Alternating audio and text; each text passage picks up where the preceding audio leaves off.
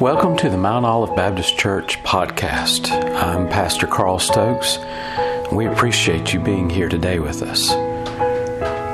Our desire is to preach the Word of God effectively and clearly so that you can understand God's desire for you in your life. This evening I want to talk to you about how wonderfully and marvelously God has made us. In Genesis chapter 1, I think it's about verse 26, it says that and God said, "Let us make man in our image." He formed man out of the dust of the ground and breathed into his nostrils the breath of life. He says, "After our image and after our likeness, and let him have dominion over the fish of the sea, and over the fowl of the air, and over the cattle, and over all the earth, and over every creeping thing that creepeth upon the earth." And so God created man in His own image, and in the image of God created He him, male and female created He them. God blessed them and said unto them, "Be fruitful and multiply."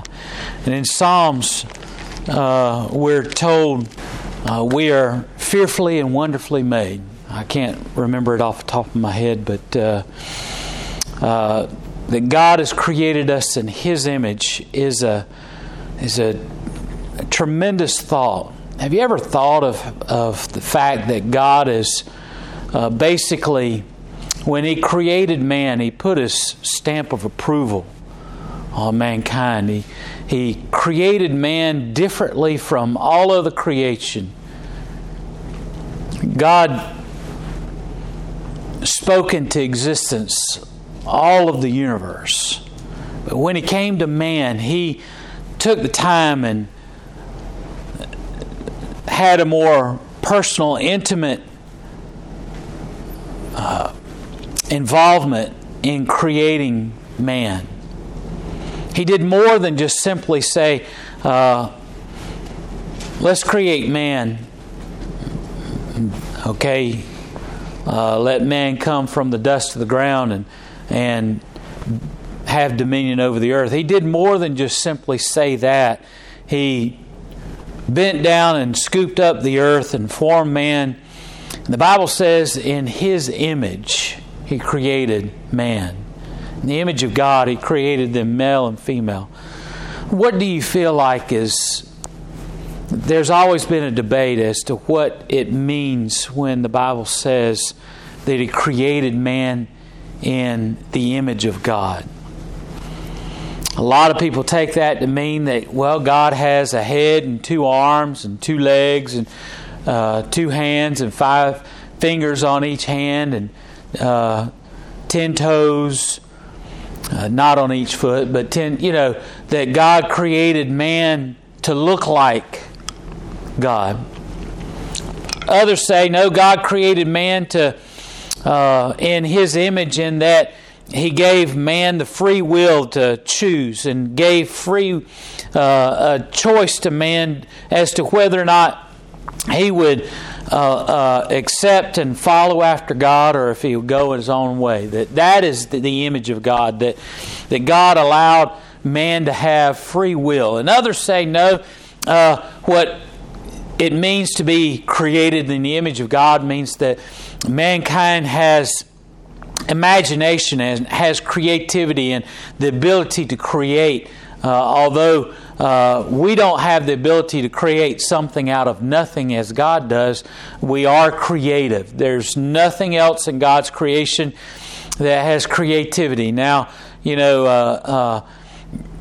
giraffes and monkeys and dogs, they all can have a little bit of personality and kind of can get excited when they see us, because they know, hey, this is the person that gives them food, or this is the person that is good to me and does things for me and that kind of thing. But you don't see any apes, even though they might learn how to communicate in sign language, you don't see any of those apes building a wheelbarrow or creating a machine that does things. They might be able to take paint and mess it against a canvas, and some people call that art and sell it for thousands of dollars, but they have no ability to create like mankind. And so many people say that the creativity is what causes man to be in the image of God. But we are fearfully and wonderfully made by God. Our bodies are an amazing thing. There are just some facts about the human body that you might not be familiar with. This is one that I particularly like. The human body has 500,000 hairs on it. And I remind myself that every time I look in the mirror and I see my hair, because it doesn't seem like I have a whole lot of hair, but yet we have 500,000 hairs on our body. They are used by our bodies to cool us off when we get hot, and a myriad of other things I'm sure we still haven't discovered yet. But our hair on our bodies is an important part of our physique, our body. And those who are born without the ability to create hair on their bodies have difficulty keeping at least the one thing that we know for sure is that hairs allow the body to cool and to help the body to cool. There's other things about our bodies. When we're born, our lungs, the typical person is born with pink lungs that are fully, sometimes not even fully formed until hours before we're born. I know that was the case for our girls when our twins were born. Robin went into labor and they were about 5.5 weeks premature, and the doctor gave antibiotics and steroids to Robin because he said, we want to allow the babies to form their lungs on their own before they're born. And so your lungs are formed weeks before you're born, and you're born with lungs that will take in 7,200 breaths each day. You realize you breathe in and out 7,200 times each day? And with those breaths, your body will take in 3,600 liters of oxygen into your body each day.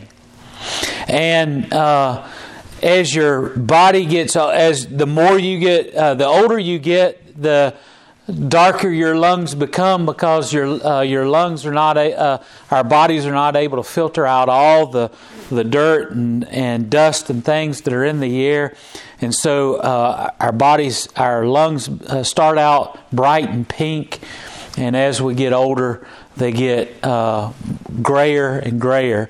No matter what environment we might be in, even if we're in the best of environments, our bodies still breathe in dirt into our lungs that aren't able to be filtered out.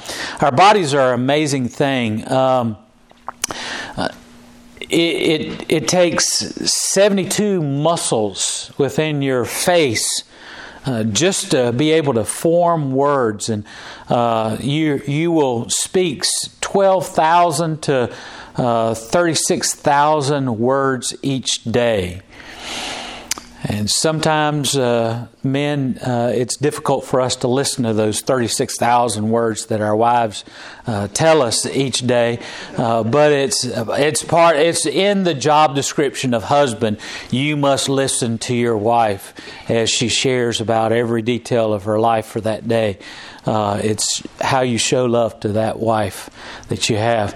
Our bodies are an amazing thing, and we are God's creation, and we need to understand that in spite of all the things that are spectacular about our bodies, I don't think all of those things equate in the image of God. Did you know that brains are made up of 40% water. That's an amazing thing. I mean, we see water everywhere, and we don't think anything special about it, but our brains are 40% water, and our bodies are, I think, 60% water. It's an amazing thing how much fluid is in our body. It's an amazing, I might be a little bit off on that, but our bodies have a great deal of fluid in them. Our bodies are amazing creation of God, and physicists and engineers and people that know these kind of things, they say if we were to try and create a skeleton and a body that would stand up, it would and use the human body as an example, we'd never be able to create something that would even be able to stand. That our body's ability to just simply stand up is a miracle in itself. But that, again, is not why we are an amazing creation of God and what God has created us to be. Turn back to 1 Peter chapter 1. That's where we're going to focus our time on tonight. And look at verse 10, and it says,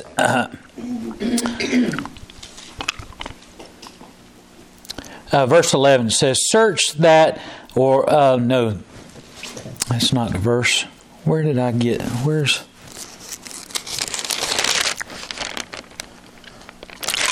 was I going to start?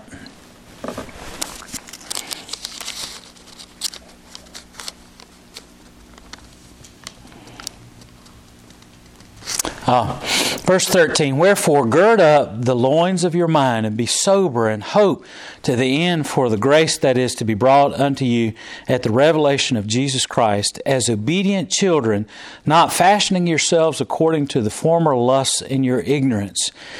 But as he which hath called you is holy, so be ye holy in all manner of conversation.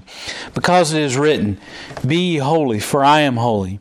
And if ye call on the Father, who without respect of person judges according to every man's work, pass the time of your sojourning here in fear. For as much as ye know that you were not redeemed with corruptible things as silver and gold, for your vain conversation received by transgression from your fathers, but with the precious blood of Christ, as of a lamb without blemish and without spot, who verily was foreordained before the foundation of the world, but was manifest in these last times for you, who by him do believe in God, that raised him up from the dead and gave him glory, that your faith and hope might be in God, seeing ye have purified your souls in obeying the truth through the Spirit unto unfeigned love of the brethren. See that ye love one another with a pure heart fervently, being born again, not of corruptible seed, but of incorruptible, by the word of God, which liveth and abideth forever. For all flesh is grass, and all the glory of man as a flower of grass. The grass withereth, and the flower fadeth thereof falleth away. But the word of the Lord endureth forever. And this is the word which by the gospel is preached unto you. So Peter is sharing this passage of Scripture, this message, and he's sharing this message of Jesus Christ to people who are part of the diaspora, part of those who've been spread out, those who've been out there and weren't part of the group of the Israelites who came back to Israel. And we know that's to be the case because there were Jewish people who were all over the known world at that time. In fact, all those who came to Jerusalem for the Passover came from all over, and that's what caused the Pentecost to be such a wonderful event, in that it was a time, remember Pentecost was a feast that occurred after the Passover. It was the Feast of the Booths. But Pentecost was changed forever after Jesus' death, burial, and resurrection, and the falling of the Holy Spirit. We know Pentecost to be that time in which the Holy Spirit fell upon the disciples, and they went out and they shared the gospel of Jesus Christ to all those people that were there for the different feasts, primarily that began with the Passover feast. And they were all these people from all over, and they began to speak in all these different languages because they were Jewish people that had been a part of the disbursement of the Jews all over Palestine, all over that area of that were spread out because of the different persecutions that the Israelites endured over the years. And some of those people remained behind and couldn't come back, and others were intermarried and produced children in those other areas. But as they gained their freedom once again, they began to come back. And so you have all those Jewish people that came back for the feast each year, and the gospel was shared to all those people, and then they all returned back home, and the gospel was just spread all over because of that. So Peter is writing to all those Jewish people that went back home, went all over the place, and he's writing these words to them, and he's sharing with them what it means to be a Christian. What is it that when we accept Jesus into our heart, Paul talks about in Ephesians how we take off the old man and put on the new, and how we are to be a new creation, and how we're to live a life that is different from the one we lived before. And Peter here is trying to give some insight as to how we should do that, and how we should live our life, and about living as we wait for the hope of the Messiah to return once again. And he says in verse 13, "Gird up your loins of your mind, and be sober, and hope to the end for the grace that is to be brought unto you at the revelation of Jesus Christ." He says, you need to, as we would say it today, we need to wrap our minds around the understanding that Jesus Christ is the Messiah, that Jesus Christ is the one who came and fulfilled the promise of God. He's the one who was foretold from of old, and we need to understand that who Jesus Christ is. And he says you need to seriously think about this. That's what he means by gird up your loins of your mind and be sober. He says, think hard on this.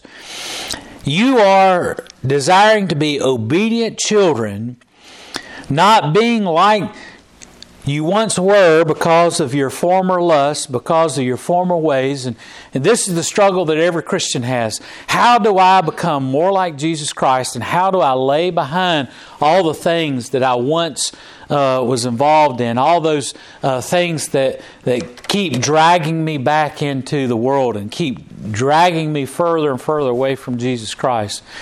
And if we have to be honest, even the best of Christians have a sin that seems to always have our number, that always is able to just simply pluck us out of doing all the good things that we want to do for Jesus Christ, and cause us to be right back in sin. And Satan's able to sit there and look at us and say, yeah, look at you. You think you're a Christian? One of the hardest things for Christians is that we at times have difficulty with doubt about our salvation. And we doubt our salvation because we continue to allow a certain sin in our life, a certain sin that we continue to be chained to. And Peter says we need to understand that if we're going to have a new life, if we're going to be children of God, that we need to first understand that the first and foremost aspect of our life is to be obedient to God. We can't have change in our life if we're not willing to be obedient to God. We can't overcome that sin that continues to drag us back into that sinful behavior time and time again if we don't have obedience to God. We can't do the things that we want to do, the things that we know we should do.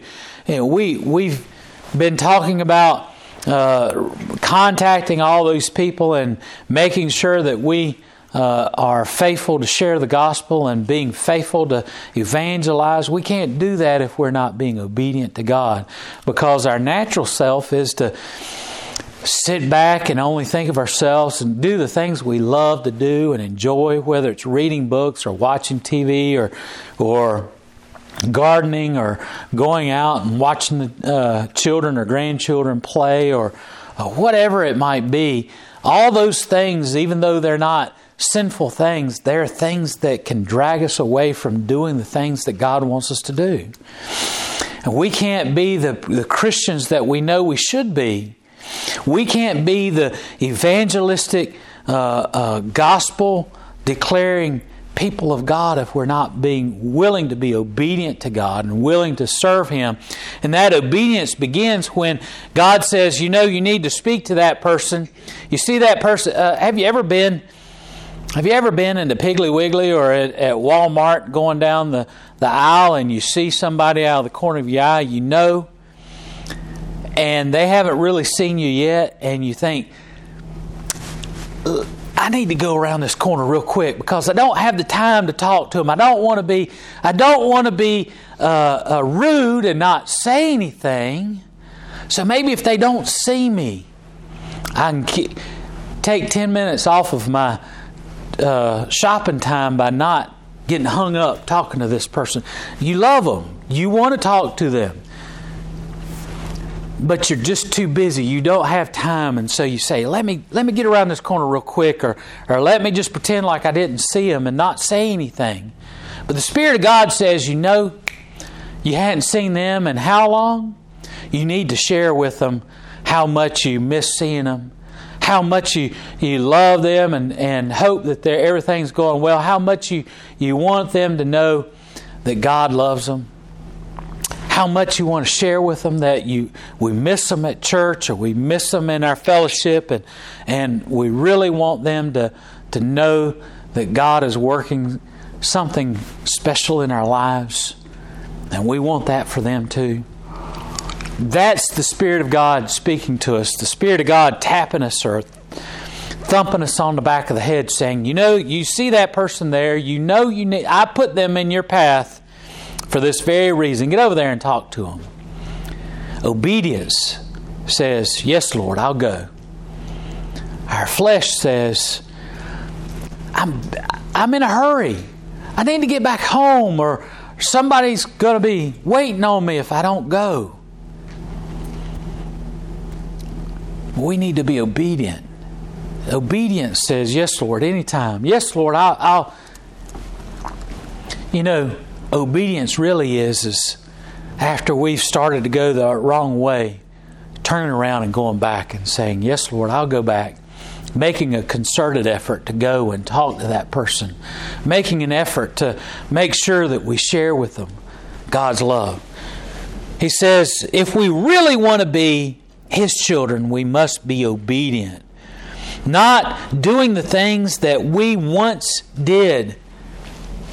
Things that we once were caught up in, our former lusts.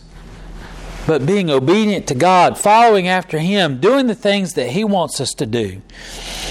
But as He which hath called you is holy, so be ye holy in all manner of conversation. Because it is written, be ye holy, for I am holy.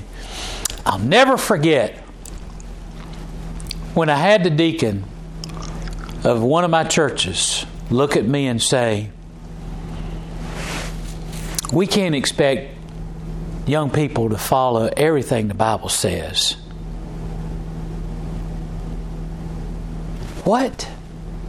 He was, preacher, we can't, I know we're supposed to live a particular way. And you know it. But we can't expect everybody, especially young people, to live that way. God tells us, if we're a Christian, we are. We're to live a life that strives for holiness. We need to strive to live our life as Jesus would live. Strive to live our life in such a way that we're doing exactly what God wants. That's what He means by be ye holy. And sure, we're not going to meet up to the holiness of God, but we're to strive in everything that we can and everything that we do to be holy, be righteous, to live as Christ would have us to live. To set aside the former lusts of our life and to live the kind of life that He's calling us to live, of holiness. Verse 17, and if you call on the Father who, without respect of person, judges according to every man's work, passes the time of your sojourning here in fear, for as much as ye know that ye were not redeemed with corruptible things as silver and gold, from your vain conversation received by transgression from your fathers, but with the precious blood of Jesus Christ, as of a lamb without blemish and without spot, who verily was foreordained before the foundation of the world, but was manifest in these last times for you. He's saying, look, I understand you can't be holy. You can't live the perfect life, but live the kind of life that is worthy of the sacrifice that Jesus gave. Live the kind of life that He says you just weren't simply redeemed with second-rate material. You weren't redeemed in a slipshod way. You were redeemed with the precious blood of Jesus Christ. And He's saying, with that precious blood of Jesus Christ which was applied to your life, you and I have the ability to live a holy life, to live a righteous life. We have the ability through the precious blood of Jesus Christ being applied to our life, and we've been redeemed, not with corruptible things, but with the incorruptible, precious blood of Jesus Christ.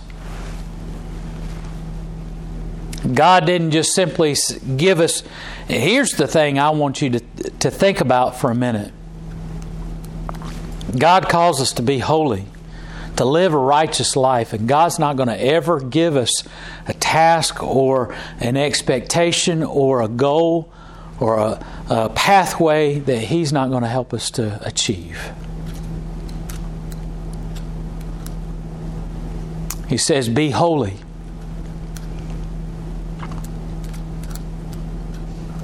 He's not going to tell us to be holy if He doesn't expect us to be able to live a holy, righteous life.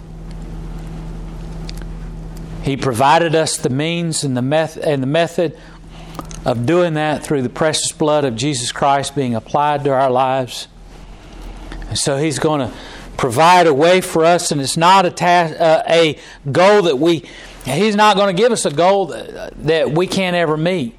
In education, you give a goal to children when you're teaching them that they can reach, right? Especially when they're just starting out, you give them a goal that's maybe pretty easy for them to reach, so they gain some confidence and so they won't get discouraged. And you continue to rise that goal so that they continue to progress in their learning and continue to progress in their ability to grasp the material and to give them a higher and higher goal to continue to strive for that goal. But at some point, you know that they're not going to be able to reach any of those goals. They're going to have a limit as to how much all of us have a limit. All of us do. not just children that have difficulty learning, but all of us. I mean, let's be honest. I mean, some of us are not made out for, some of this higher math. You can teach it to me all you want to, but there's a point where I'm going to tap out. I'm going to say I can't go any further. I've learned all that I can, or some other kind of thing. But with God, He doesn't give us a goal that we can't ever reach, even holiness. He gave us the blood of Jesus Christ, and through that precious blood of Christ being applied to our life, we can be pure before Him. Seeing ye have purified your souls in obeying the truth through the Spirit unto the unfeigned love of the brethren, see that ye love one another with pure heart fervently, being born again, not of corruptible seed, but with incorruptible, by the word of God, which liveth and abideth forever. He says, look, you have the ability to become righteous because you are reborn. You're born of a new seed. Your life is new. Your life is different. It's changed. Being born again, not of the corruption that is in this world, but of the incorruptible of God. For all of, he says in verse 24, look, remember, all of life is as grass. It's here today and gone tomorrow. It's good for enjoyment. It's like the flowers. We can enjoy it today. It's here today and gone tomorrow. My backyard, I've got some angels' trumpets, and they are beautiful when they bloom out. But unfortunately, those blooms, they go away. And then during the winter, the whole plant goes away. You have to chop down that thing, and then the next year it comes back. Flowers are here today and gone tomorrow. And he says, your life is the same way. For all of life is as grass. The grass withereth, and the flower falls away, but the word of the Lord endures forever. This is the word which by the gospel is preached unto you. Why is he saying that? You need to take the word of God to the bank, and you need to understand that when he says to be holy, you're able to be holy through your recreation of your life, through the new birth, that you can have a new life and you can live as a new creation because God's Word says. Because His Word professes. He tells us that it is, and we need to understand that the Word of God stands forever. All of life will pass away, but the Word of God will stand forever. God's Word is something that we can truly depend upon. And when He says you are a new creation, you are made new, we need to trust in that and realize that no matter what we've done in our life, that He's made us new. And that's the joy of salvation. That's the joy of sharing the gospel, that no matter what someone is involved in, no matter what they are tied into because of the things of this world, that they can have their life cleansed, made whole and new once again. And that's the joy that comes with sharing the gospel, to see God work in the lives of others. And that's the beauty of God's creation in us, that we can accept the love of Jesus Christ. That's the image of God, being able to take on His image and being able to share that with others and to profess His holy name. Let's join together for prayer.